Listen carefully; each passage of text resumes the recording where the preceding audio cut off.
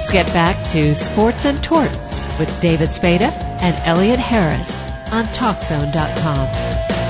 Welcome back to Sports and Torts, and now part two of our interview with Bob Kuechenberg. After that, I went to the coach, Jerry Williams, who was a rookie that year. Poor Jerry. Leonard Toast, by the way, was the owner of the Eagles back then, and he was a Notre Dame guy. So he was a big contributor to Notre Dame, and I thought that might, I don't know what I thought. But anyway, Jerry Williams was a rookie coach, and I went in to coach and said, Coach, I apologize for making you waste a nice draft pick for me, but this is not for me. I always thought the NFL was for me, but if this is what it is, I'm sorry, I can't do it. I quit. And he said, why are you doing this? You've got a future here with us. No, I don't, Coach. I just, my heart's not in it. And he said, okay. He took my playbook. And then I went to the phone booth and called Mom. Said, Mom, this is Bob. Yeah, hey, Bob, what's happened? Did you get cut? Don't worry about it. Your brother got cut. Don't worry. No, nothing to worry. No, Mom, I didn't get cut. Well, here, talk to your brother, Rudy. He's right here. No, Mom, I don't want to talk to Rudy. No, wait. So Rudy gets on the phone, says, hey, Bob, don't worry about it. You got cut, huh? No, not exactly. Well, what do you mean? What the fuck? Did you get cut or did you not get cut? I quit. What you guys have just heard for the last 10 seconds is what I heard for about a minute. And finally he said, you what? You blankety blank. Well, you're not coming home, I'll tell you that. So now I just sat in the phone booth crying. Then I had to go back to Jerry Williams and just say, yeah, I was just kidding, Coach. But I went through the motions, and trying to get cut. And finally did get cut on I think it was the last cut. And then got put on waivers, and the last waivers are irrevocable. And the Falcons picked me up because of my, college career. And the Falcons were a young team, only, a few years in the league, and they were already, a playoff contender. Plus, I had a couple of Notre Dame ex-teammates that were on the Falcons, and so. But Norm Van Brocklin was the coach then, and he was, I guess he was a great quarterback, but he was a bastard. He was a drunk and lying son of a bitch, and he told me to, Kuechenberg, well, we like you. You're going to be on our team. We're going to put you on our taxi squad. You can't possibly learn our system by this week, but go ahead. Because I had driven from Chicago, from Gary, Hobart, down to Atlanta, 700 miles. And he said, well, go get your family and the kids and bring them, and get your wife and kids and bring them down. You're going to be on our camp squad. So I did, drove back to Chicago or Gary.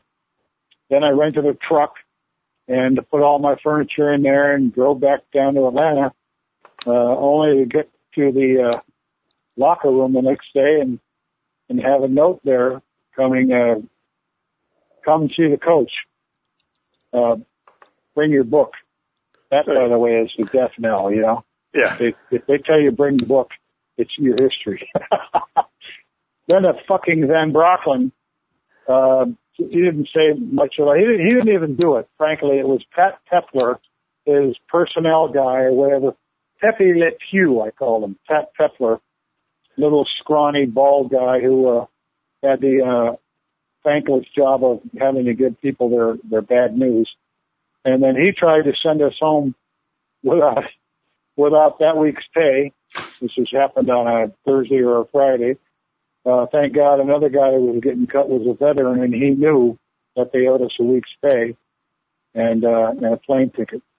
So between the Eagles the Falcons, and then after that, I said, well, that's it. But that's it. I always thought my dream was pro football, but this is what it's all about. I don't need it. I've got a great degree from a great university, and I'll just be a regular guy.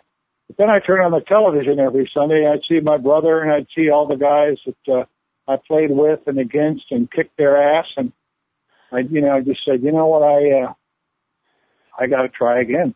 I got to try one more time. But you can't lay out of the NFL and for a whole year and not and make it. So I signed on with the Chicago Owls of the Continental League. They played in Soldiers Field, which still held 120,000 people back then. The only game that was ever played there was a college all-star game, and I think maybe Army Navy or something every once in a while. It held 120,000 people, and in attendance we didn't have 120 people, not 1,000.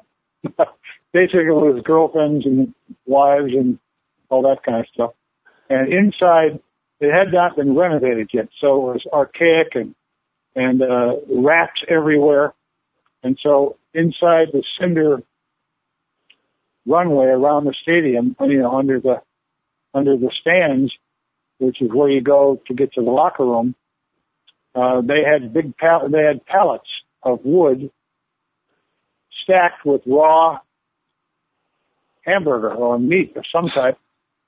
And I thought, what the hell is that for? And they had explained, well, that's for the cats. Cats? What do you want cats for? Well, they eat the rats.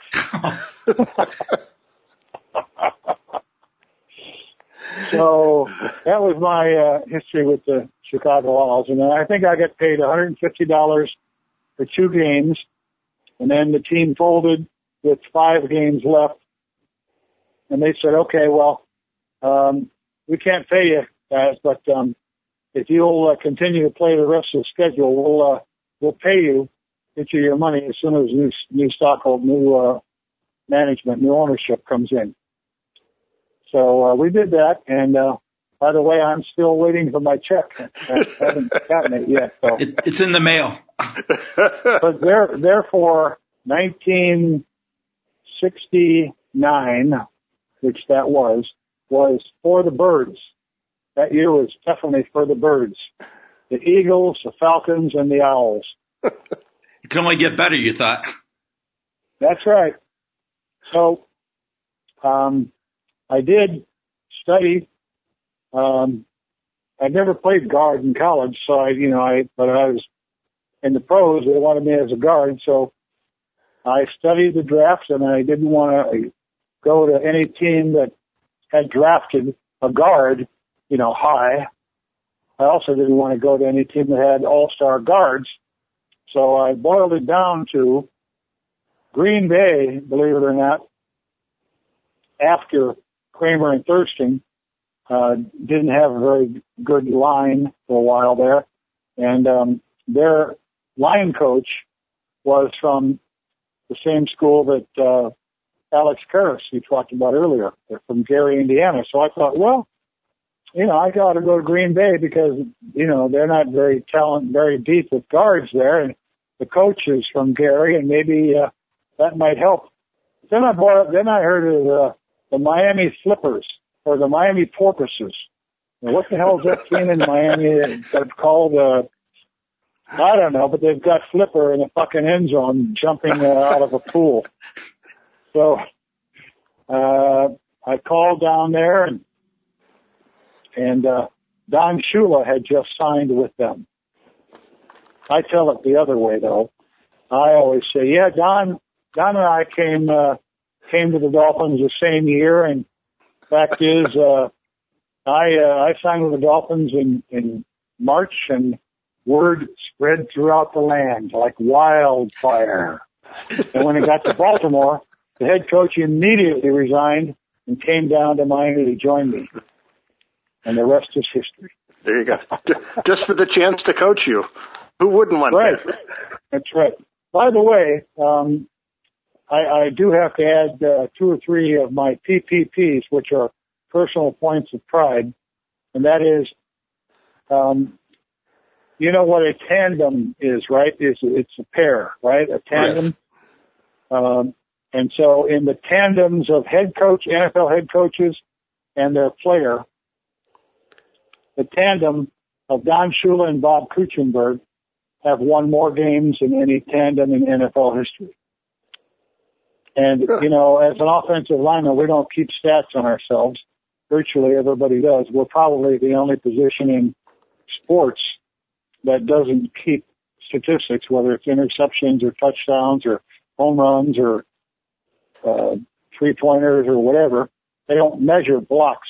Coaches do. But TV doesn't. The media doesn't, right? No, so all that matters is, did you win or did you not? Does it go in the left-hand column or not? That's what's important. So the winningest tandem of Don Shula and Bob Kuechenberg is something that I'm very proud of.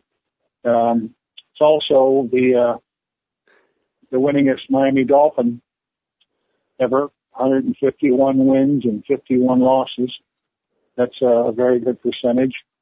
And there's a couple of other things that, obviously 17-0 is what I'm most proud of. I'm also the only NFL player in history to be part of 5 Super Bowl teams with one franchise. So. Well, I saw one statistic that said in 196 games, you were called for holding like 15 times, which nowadays you get 15 holding calls, you know, in a season easily. Yeah, that's right. How'd you avoid that? Was it technique or were the refs looking the other way? No, it was actually called Monty Clark. Monty Clark was my line coach, and he was a rookie line coach. He came to Miami in 70 also. He shouldn't have. He was playing right offensive tackle for the Cleveland Browns in 69. And when Shula decided to come to Miami, he thought his line coach, John Sandusky at Baltimore, would come along with him. But John decided to stay in Baltimore because he thought he'd get the head coaching job. So now all of a sudden it's virtually time for training camp, and Shula has no line coach. That he, you know, I'm sure the Dolphins had a line coach, but nothing that the Shula would want to keep. Yeah. So Shula had played in Cleveland and knew Blanton Collier, who was then the coach, and he called Blanton and told him of his situation, and Blanton said, well, you know what, Coach Don, I've got Monty Clark here. He's still probably got a year or 2 left in his playing career, but he wants to go into coaching. I know that. Let me hook you up with him. And that's how Monty Clark came to the Dolphins as a substitute for John Sandusky. Monty Clark, go ahead. No, did Monty Clark put that line together, or was it Shula? Absolutely. No, it was Monty Clark. And in fact, I would go as far as saying the greatest acquisition that's ever happened in Miami Dolphins history was not Don Shula, but actually Monty Clark. Because Monty Clark took 5 vagabonds who all of us had been cut from some other team. Norm Evans, a right tackle, had been let loose by the Houston Oilers in the early days of the NFL. See, the Dolphins were only formed in 66, so we were only 4 years. I mean, that was the 5th year of the Dolphins when we all went down there. And they were, 3-11 in 69. So we had Norm Evans at right tackle, Larry Little, who'd been let loose by the San Diego Chargers, Jim Langer, who'd been let loose by the Cleveland Browns, me, and then the left tackle was Wayne Moore, it was cut by the 49ers. But Monty Clark used to play before the Cleveland Browns. He played with the 49ers, and so he knew he had spies in Cleveland and spies in San Francisco, and they told him about this Jim Langer. He said, hey, I don't know who the spy was, but he said, we got to cut this kid, but we're going to put him on our camp squad. Well, the last cut of the training camp, is no reclaiming, so you can't go back. And so when they cut Jim Langer, we picked him up. When they cut Wayne Moore, we picked him up. San Francisco tried to sneak him through by putting Solomon Moore on waivers, but Monty's spies told that was Solomon Wayne Moore, who played college basketball. So anyway, all five of us were, worthless, and this guy taught us everything. Monty Clark is the greatest teacher that I've ever been associated with in any level of my life. And without Monty Clark, Bob Greasy doesn't do anything. There was a nucleus in Miami. We had Greasy, we had Zonka, Bonacani, Dick Anderson was already there. Somewhat Larry Little was there. But Monty Clark put that line together, and without that line, you have nothing. What happened to Larry Zonka when he left the great Miami Dolphins line to go to the World Football League? Not much. He went to the Memphis Southmen. Yeah. Got a couple of $1 million or $1 million or whatever. Yeah, that was when $1 million was money. Yeah, it was real money. They put the money on the table literally the night before and said it'll be gone by sunrise. I don't blame him. But when he went to Memphis, he sat the bench. They had Willie Spencer was the guy's name, played fullback, and did a lot better than Larry Zonka. See, if Larry Zonka didn't have the line in front of him, he didn't have Larry Little and Jim Langer and Bob Kuchenberg in front of him, he's not going to do anything. But he can't get the first 2 yards. But if we get him 2 yards and momentum, he'll turn 2 yards, or more specifically, precisely, 3 yards is a loss. We consider 3 yards or 2 yards or 1 or nothing as a negative. But 4 yards or more is a plus. The most important down in football is not third down, not when you play like the Dolphins did. In our world, first down was important. Give me 4 yards on first down, and I'll beat your ass all day long. And that's what we did. Kept our defense off the field. A lot of games we had the ball for 38, 39, 40 minutes out of 60. And when Larry went to the Memphis Southmen, this Willie Spencer, who could hit the hole quicker, he could get to it quicker. And then when the World Football League folded, Larry went to the New York Giants. Remember that? Yep. And the only thing noteworthy out of Larry and the Giants, they weren't very good, was when he and Joe Pisarcik, his quarterback, who collaborated on the infamous fumble that went 97 yards the wrong way to lose a game. You do remember that, right? Yes. So my point is that Larry Zonka was nothing without his line. But once we got him the first couple of yards, he was the best that I've ever seen. Well, I'll take that back. I think maybe Earl Campbell.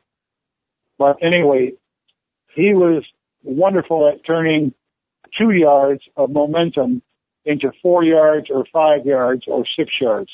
Never 20, never like that. But it was virtually impossible to stop Zonka with his momentum that his line got him to anything less than 4 yards. Yeah. And if you don't do that, your defense is on the field all day long, and the Dolphins just eat you up. All because of Monty Clark. Yeah. And then when the defense concentrated on Zonka, you had guys like Mercury Morris who could get you that 50, 60, 70 yards at the one handoff. Yeah, absolutely. And Jim Kick. I mean, right. Let's be thorough here. That position was held by Jim Kick in 1970 and 71, and then Mercury Morris was sitting the bench and not liking it. No one does if you're worth anything. And Mercury's not one to talk. He's very quiet. Exactly. Yeah, right. So you can imagine, but you kept bitching, and finally in 72, they split that. First down, typically it would be Mercury, but in passing situations, no halfback in football was as good or better than Jim Kick coming out the backfield to catch that little halfback weak side pass. And then also a good short yardage runner. Kick was also a good blocker, which Mercury was not. Zonka was not, believe it or not. Zonka, as long as he had the football under his arm, he'd give you the bone. He'd knock the dog shit out of you. But if he was having to block for Mercury or his buddy, Jim Kick, no way. He was a wimp. I heard that from several people that the only person who could stop Paul Warfield was Don Shula. Yeah, and I don't know why. I mean, obviously he only caught 29 passes in our perfect season, and the reason for that is Paul Warfield, by the way, here's a good quote, is the finest football player, best football player I've ever been in a huddle with at any level. Paul was a Big Ten broad jump champion. If he chose to go to the Olympics as a broad jumper, he would have won that. Paul Warfield was unbelievable. And like you say, the only one that could stop him was Don Shula. But obviously you flanked Paul out on the left sideline, and not one player, but two players. You got to put a strong safety on him, and maybe the free safety or whoever, I don't know. But so now you've got him and two of the enemy out there. That means we have 10 in here, and you only have 9. And we have Langer, Little, and Kuchenberg and Zonka. How in the fuck are you going to stop that? You aren't. No. Warfield struck me as a guy who didn't run as much as he just sort of floated down the field. He was so smooth. He was. His pirouette against the Raiders is, I don't know. I mean, don't want to use too many superlatives, but he caught a pass against the Raiders on I think it was Monday Night Football in the Orange Bowl, and just did a pirouette. I mean, there's no other way of he was so graceful, just unbelievable. And he'd also knock your dick off. He'd block back. Unlike a lot of these, almost all the receivers nowadays, they won't block for each other. Warfield would knock your dick loose. And we had Howard Twilley on the other side. Obviously not nearly the talent of Warfield, but a great blocker and never dropped a pass. He had better hands than Paul. I mean, Howard Twilley, if you got the ball, if he could touch the ball, he had a completion. Yeah. And so there you go. I mean, it was a team of. How are you gonna stop everybody? Yeah, and Twilley was a guy they would send over the middle too, and sure. Yeah, he didn't seem to mind that at all. Absolutely not. No, he'd caught the first touchdown in Super Bowl VII, the undefeated team. But I mean, that's just one. He was here. I think his first year with the Dolphins was 66 or 67. He may have been an original Dolphin. He was definitely here before Shula got here. But, he would knock your dick loose. And that's why, we were a running team. And the last time the Dolphins have won a Super Bowl the quarterback threw 7 passes and completed 6, maybe 5. Greasy was 6 for 7 or 5 for 7 against Minneapolis or against Minnesota. Interesting how the game has changed, isn't it? You know, that number of passes isn't even a quarter's worth nowadays. Now I can give you a good story about the preparation, what really turned Super Bowl 8 into a rout.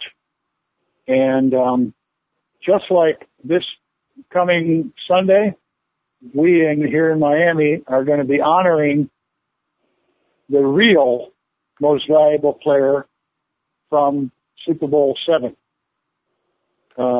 Record history shows Jake Scott won the award, right? Right. He got the trophy. 2 interceptions. And Jake, don't want to take it away from him. He's a great player, riverboat gambler, smart, tough guy. Love to have him on your team, love to go drink with him, and had a great game. But Manny Fernandez had 17 tackles in the game, most of them unassisted. I mean, he was in the backfield on that quarterback, the Redskins quarterback, not Sonny Jurgensen. Sonny sat the bench, the other guy, but played a lot of ball for the Redskins. Anyway, Manny Fernandez was the real MVP of that game, but they don't give it award to linemen, do they? No. They give it to safeties or quarterbacks or running backs or receivers or whatever. And so they gave it to Jake Scott. Well, this Sunday, Manny's going to be honored by being put up in the Wall of Honor here in Miami, and I can't wait to be there to share in his magic day. But the same thing happened a year later in Super Bowl 8. Larry Zonka was named the most valuable player of that Super Bowl because he rushed for a then record 145 yards. The real MVP of that Super Bowl is the guy you're talking to right now. And here's how it happened. Alan Page, I've already told you, that was his conversation, right? Right. Of the year that he had being named the MVP, only time in history. Okay, well, he, to be named that, I mean, that means he was fucking eating people alive. And, he lined up in a left-handed stance, and which means his first step is with his left leg, and that's right towards the quarterback. So it's easier for him to be extremely quick with that inside move than it would be for a right-handed stance. Correct? You're right. You follow okay? Yes. No, I'm left. But anyway, so we knew that. But I studied. I mean, I did it anyway. That's what I did. That's how I made my career. I probably studied more film than anybody except possibly Greasy, who took film home. But so now we've got 2 weeks to prepare for the Vikings, and I've got 2 weeks to prepare for Alan Page. So I start. I would after we lifted the weights after practice, everybody else would go home, and I would sneak into the coach's locker room and steal a couple of beers out of the refrigerator, wrap them in a towel, and then come back in my film room and watch Alan Page or Harvey Martin or whoever my opponent was coming up. So I began to notice something about Alan Page. What is it that enables him to go inside so quickly? And you can't block him by the book. You can't zone block him. A lot of our pass plays or run plays, frankly, called for a zone block, which means, in this case, Langer and me would double team Alan Page and the middle linebacker. Those are our two responsibilities. So if the Alan goes to the inside, you're supposed to hand him off to the center and then take the linebacker, or vice versa, and all that stuff. Well, that's what the book called for. You know, block it by the book. Well, Alan Page was eating the fucking book, obviously. I went to Monty Clark after studying him intensely, and I said, Monty, I think I've got something. When I talked to Monty, I showed him, look at his inside foot. A normal stance, guys, is when your left toe is at the same level as your right instep, right? Halfway through your right foot. Okay. Or at the worst, at the extreme, your left toe would be parallel to your right heel. That would be normal.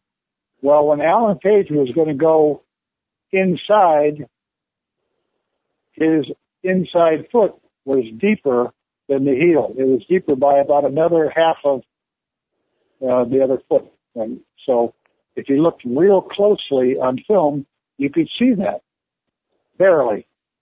And then maybe you might be imagining things because you're hoping, oh my God, there's got to be a reason.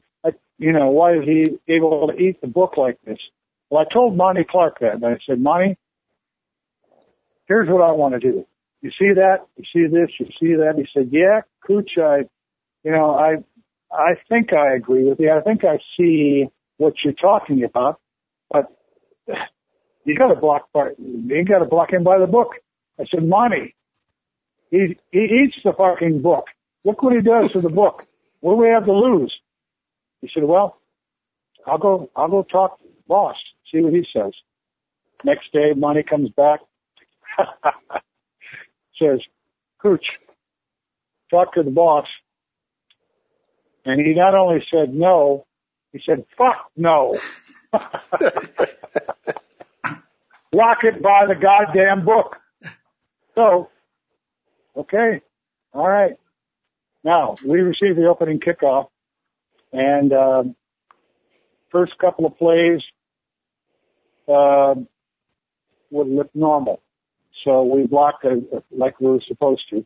And I think it was 3rd and 7, or 3rd and 5, or 3rd and 4, something like that. And sure enough, there it is. I saw it. I said, oh, God.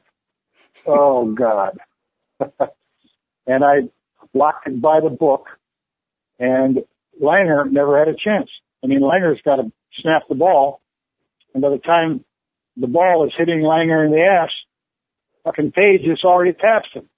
He just about took the handoff from Greasy instead of Jim Kick taking it. Nailed Kick. There was a fumble that we recovered, but that was it. I just fucking lost it. So, and I just turned to the sideline and went to Shula, and I did this, gave him the gesture of up yours with your right arm. You can hear what I'm doing, right? Yes. Fuck you, Shula. Fuck you, Shula. And that's it. I lost it. I saw red and blocked it my way the rest of the day. Alan Page never touched another ball carrier all day long. Was so frustrated. I mean, if I was supposed to go somewhere else on a play, I wouldn't go. I'd just stay with Page. And he got so frustrated, never touched the ball carrier, any ball carrier, the rest of the day. With about a minute and a half left in the game, he was so frustrated that we had a sweep where Mercury carried the ball to the left near the sideline. And instead of chasing Mercury, he went over and cold-cocked Greasy, who was just standing there. Well, I saw that, of course, so I cold-cocked Page. And we got into it, and he got ejected. So Alan Page, in one fell swoop, went from being the only NFL defensive player to ever win the MVP award to being the only NFL player in the history of the Super Bowl to be ejected. Did he ever figure out how you stopped him? Did he ever know your little trick or not? I couldn't tell you. I mean, Alan Page is fine man. He's a Supreme Court justice. You know that, right? Yes, in Minnesota. He's no Michael Brown. I mean, this guy's a for real guy. And credit to his race, to Notre Dame, to everything. But no, I don't know, to my knowledge, and we never discussed it. Did Coach Shula give you credit? Oh yeah. Yeah, with a couple of minutes left in the game, you know, when you've got a game, made, and you want to honor some of the players, he called Zonka out, and, you know, so everybody give up applause, and he gives them a big hug on the sideline, and then he called me up, did the same thing with me. So that was, his way of honoring, what I had just, done in spite of his decision. And I said, I didn't really mean fuck you, Shula. And he probably said, yeah, you did. Yeah, you're right. You did. And I said, yeah, I know. I did. What's it going to take to get you in? Yeah. What's it going to take to get you into the Pro Football Hall of Fame? That I don't know. Did you know, I've read some accounts that one of the problems is you play too long so that the guys who are on the offensive line with you, you know, not only the offensive line, you're absolutely right. I mean, all those guys got in, and they, you know, how can you add another Dolphin? It's sort of like, how can you add another Packer? How can you add another Steeler? Sort of thing. That's the, you hear that, Jerry Kramer suffers from the same thing, and Greenwood, Greenwood. Elsie, yeah. But, it's true. I mean, I played 15 years. Jim Langer played 9 years. So you got to be out of the game 5 years before you're even eligible. So Langer, who went in to the Hall his first year of eligibility, he and Paul Warfield also went in first year of eligibility. They went in the same year. I think that would have been 89 or something. You know, and so the biggest they were in the Hall of Fame, and I'm still playing. And so the biggest rap that I hear is that we don't want another. We can't put the whole fucking team in the Hall of Fame. I mean, how many Ed Pope? How many? You know, every year Ed Pope would say, "Oh, and this is the greatest Dolphin ever," and they finally said, "Ed, we've heard this too many times. Shut the fuck up." But yeah, I mean, too many Dolphins. You've got Little and Zonka and Greasy and Warfield and Langer and Onakani. So, yeah, probably forgetting. I don't know, but anyway, yeah, too many Dolphins from that team. What I find amazing about Coach Shula is how he changed his whole style. You went from a running team, and all of a sudden you get another number 13, Dan Marino, coming in, and you become a passing team. To what success? No, you're right. You made the Super Bowl in Marino's second year in 85 Super Bowl, I believe, and never went there again. Right. Yeah. And they made one Super Bowl and didn't even come close to any others. And that's because, let's see, what are we doing here? This is a taped radio program, right? It's going to play in Chicago. Yes. All over the world. Well, yeah, you got to be careful. I don't want to be overly critical, but you know, everybody's entitled to their own opinion, especially me. Exactly. But you know, as Don Shula was the youngest rookie coach in the history of football. He was head coach of a Colts at age 33. I think that's still probably the record. Obviously, he's the winningest coach at 347. But as he got older, that fire down below, you know, that burning drive that he had in the early years with us,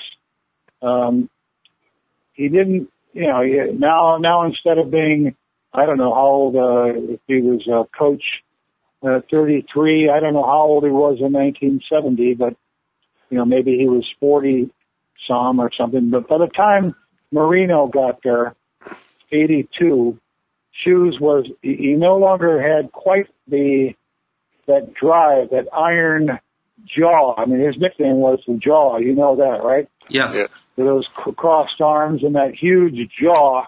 Mm-hmm. I mean, he would take on all takers. I mean, unless you were crazy, you wouldn't respond. I mean, you do what he said.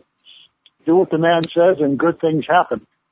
But by that time, he'd lost a little bit of that. And Dan Marino, being the aerial force that he was,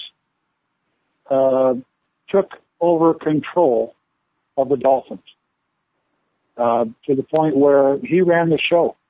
He ran the show, and Marino never liked to run the ball. I'll tell you that I was his captain in 82 and 83, and then in 84, I was on injured reserve. But in 82 and 83, Marino, whether it was the films from practice that we watch after practice or films from the game, you'd have special teams. We'd all watch that film roll, and then we'd split into two different rooms, defense in one and offense in the other. And then you split the run plays on one reel and then the pass plays on the other reel. So now you're here in the offensive film room, and you've got everybody in offense, the linemen and the backs. And during the passing reel, Marino would be very active. Wait, back that up. Okay, Nat Moore. Don't break that off at 9. Break it off at 11. Who else we got? Clayton Duper. Yeah, Clayton. Okay, Clayton. Do that Y at 13 yards. Run that back. Let me see that again. Okay. Mark, here's what you should have do. Next time, let's do this together. I'll hit that spot. I'll throw it the number, blah, blah, blah, blah, blah. Back and forth, back and forth, back and forth. Then, now the film reel is done, and you put on the run reel. Guess what number 13 does? He fell asleep? No.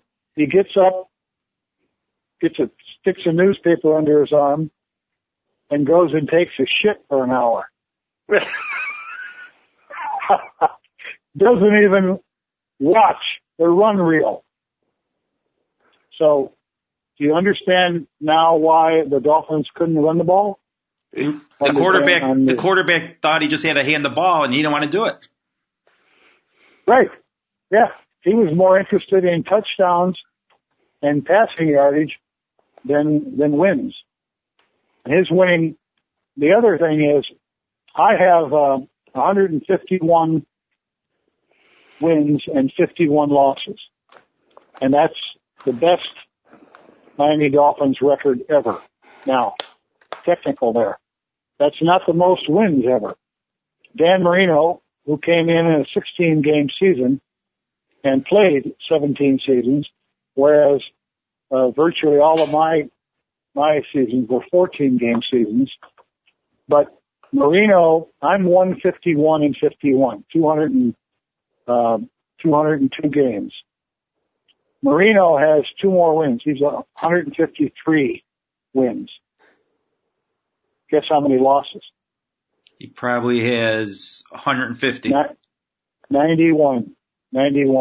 So he's 153 and 91, and I'm 151 and 51.